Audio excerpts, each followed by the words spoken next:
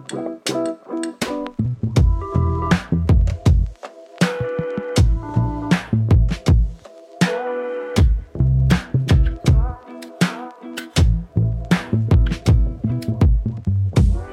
everyone, and welcome to episode number 28 of Guidelines.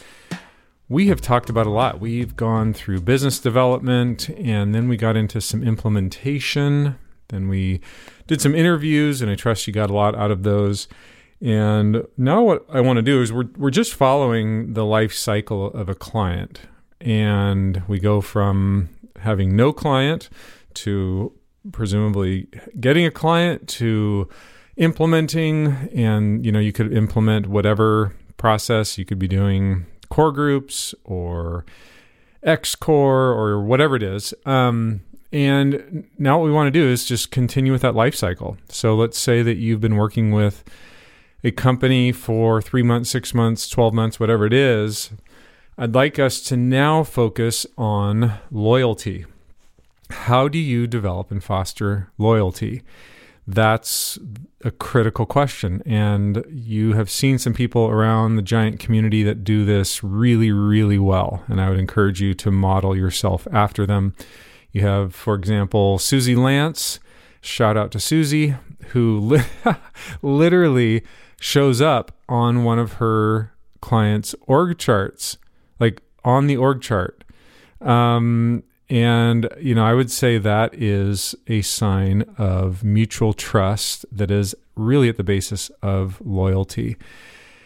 When you work yourself into a trusted relationship like that, one of the things, there are a few things to be aware of.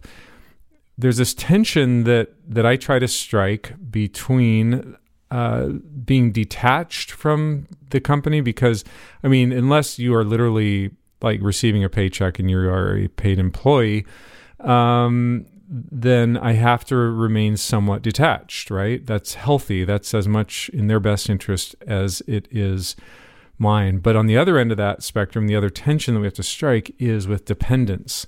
So there's this dependence and detachment tension that we have to strike. I do not want companies to be dependent on me. That's why I work with them to implement catalysts, to take this process internally and actually have it be something that's organically part of the DNA of their company. I think that should be all of our goals. That's one of the things that sets Giant apart from so many other conventional leadership development approaches. In the traditional model, you walk in, and the client becomes dependent on you. And what we are trying to do is raise up people from within the company to take on that work. But we can also be too detached. We can foster this relationship in which we are, we try to, remain outside the company and try not to become emotionally involved or too intertwined. And one of the things I pay a lot of attention to are the pronouns that I use. So if I'm working with a company for a while, I will catch myself wanting to say we. I will only go there, and you understand the significance of that, right? Because if I'm saying we, that can be highly offensive and presumptuous in the client's ears. However, if they introduce that, if you end up on their org chart, then it is we. Like if they're saying like, we need to do this or let's do this, then that usage of a pronoun is a cue to you that, okay, that's part of what we're doing. That said, we still need to maintain that level of objectivity, which is hard because, if you spend time with a company for a while, some of them become your friends and you create this familiarity and even inside jokes and things like that make our work so fun, but then you have to be willing to walk away from it if that's what needs to happen. So what we're talking about here is how do you foster that healthy sense of loyalty? And to begin with, loyalty is a two-way street. It's loyalty. How do you build loyalty? We often think about like how do they stay loyal to us? But really, what we're talking about here is your loyalty to them. And at the core of that is the same philosophy that you began your relationship with them. And it has to do with you fighting for their highest possible good. From day one, literally from the first meeting, are you fighting for their highest possible good? And I had a meeting yesterday with a prospective client and sat down with the executive team. And that's my attitude. I'm going to kick down doors. I'm going to, do whatever it takes to liberate these people. And that's my commitment, which means I have to be absolutely committed to that throughout the duration of their relationship. I had a client come to me and say, we need to wind down. We need to, budgets are tight and so forth. And, it was one of those situations where I knew I was in a good place because my mind didn't go to the retainer and the amount of money that I would lose. That was secondary. What my mind went to was no, like, you're not there yet. You will lose ground so fast, and your investment will vanish in front of your eyes if you stop now. We are not on the downwards side of this mountain yet. And so that's the kind of attitude that I adopt. I would encourage you to adopt the same thing. And I think if you look around and see the guides that have been most successful, they have that tenacity. It obviously requires the utmost respect. If that's the direction someone wants to go, great. But I made it clear with this client, this is not the time to do that. Like this, here's my concern. You choose what you're going to choose, but this is my concern. And I listed my concerns for drawing our relationship to a close simply out of fear of budgets. Now, I understand sometimes that's just a practical reality, but in the back of my mind, I'm always going, you know what? For every dollar you don't pay me is $3, $4, $5, $10 that you are burning somewhere else. Because if we do our jobs, we are making their companies more profitable, more efficient, more productive. So that's why I don't back down and respectfully push back when someone says that they want to wind down our relationship. I take it as a sense of short-sightedness, and what's my job? My job is to fight for them and help them see the big picture. Okay, so with that said, let's go back to the beginning. So stick with me. What I want to do is talk about where loyalty begins. And it begins with that first relationship. It begins with all the way back in that introductory sales conversation that we've covered, on up through drawing up agreements, the options you present. And one of the things that will short-circuit loyalty before you ever begin is the workshop syndrome. And the workshop syndrome is that you come in and give a workshop, and I don't doubt that it's probably the best workshop that they've ever seen. It could be unbelievable, but the nature of what we do, we cannot confuse inspiration with transformation. And unfortunately, we can buy in. I can buy into that. I can find myself being seduced by the inspiration that they draw from a workshop. And if we're complicit in that, then I would say that we are not fighting for their highest possible good. So my challenge to you is: Are you giving them the illusion of transformation through a workshop? And have you been infected with the workshop syndrome?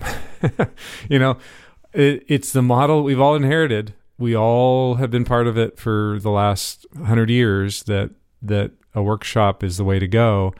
But with this client I met with yesterday, I can tell you that nothing on the table is a workshop. This is a relationship, and I set it up yesterday for that this is an ongoing commitment. Now, don't get me wrong. I will do workshops, but I frame it very carefully and very intentionally that this is this is really the front step of that larger building. This is just the beginning. I will even point out the illusion of transformation.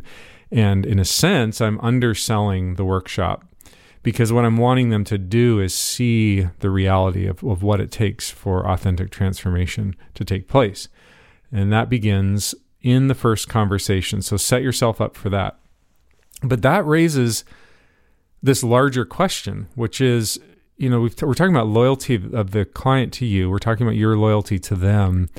But your loyalty to them begins with your loyalty to yourself.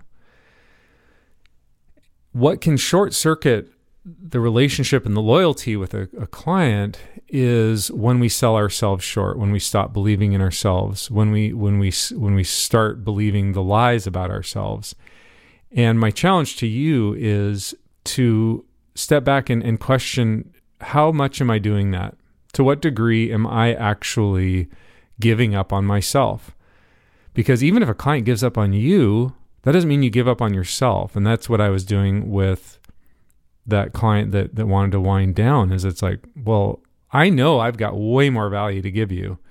And so I'm going to push back because I believed in myself. I believed in the process. I believed in what I could offer them. And my question to you is, do you believe in yourself? And are you loyal to yourself? Because that will show up in the very first interaction with a client. You may have this client and work with this client for 3, 4, 5 years. It all starts with that first interaction. But it needs to persist throughout the entire relationship. So what does loyalty to yourself look like? One of my absolute favorite short stories is a story called First Native, and it's written by an author named David James Duncan, and he is based here in the Pacific Northwest, avid fly fisherman. And he has this short story of the first time that he ever went fly fishing on the Deschutes River, which is where I learned how to fly fish. So it's a story that's close to my heart. And in the story, he's fishing on the Deschutes River with an archaic, antique, rod made out of bamboo that he found in the corner of his garage, and his dad gave it to him to use. And he hooks into an enormous trout. I won't even attempt to do justice to this story. If you have even the most remote interest in fly fishing, this short story is probably among the best descriptions of what it's like to catch a trout on a fly.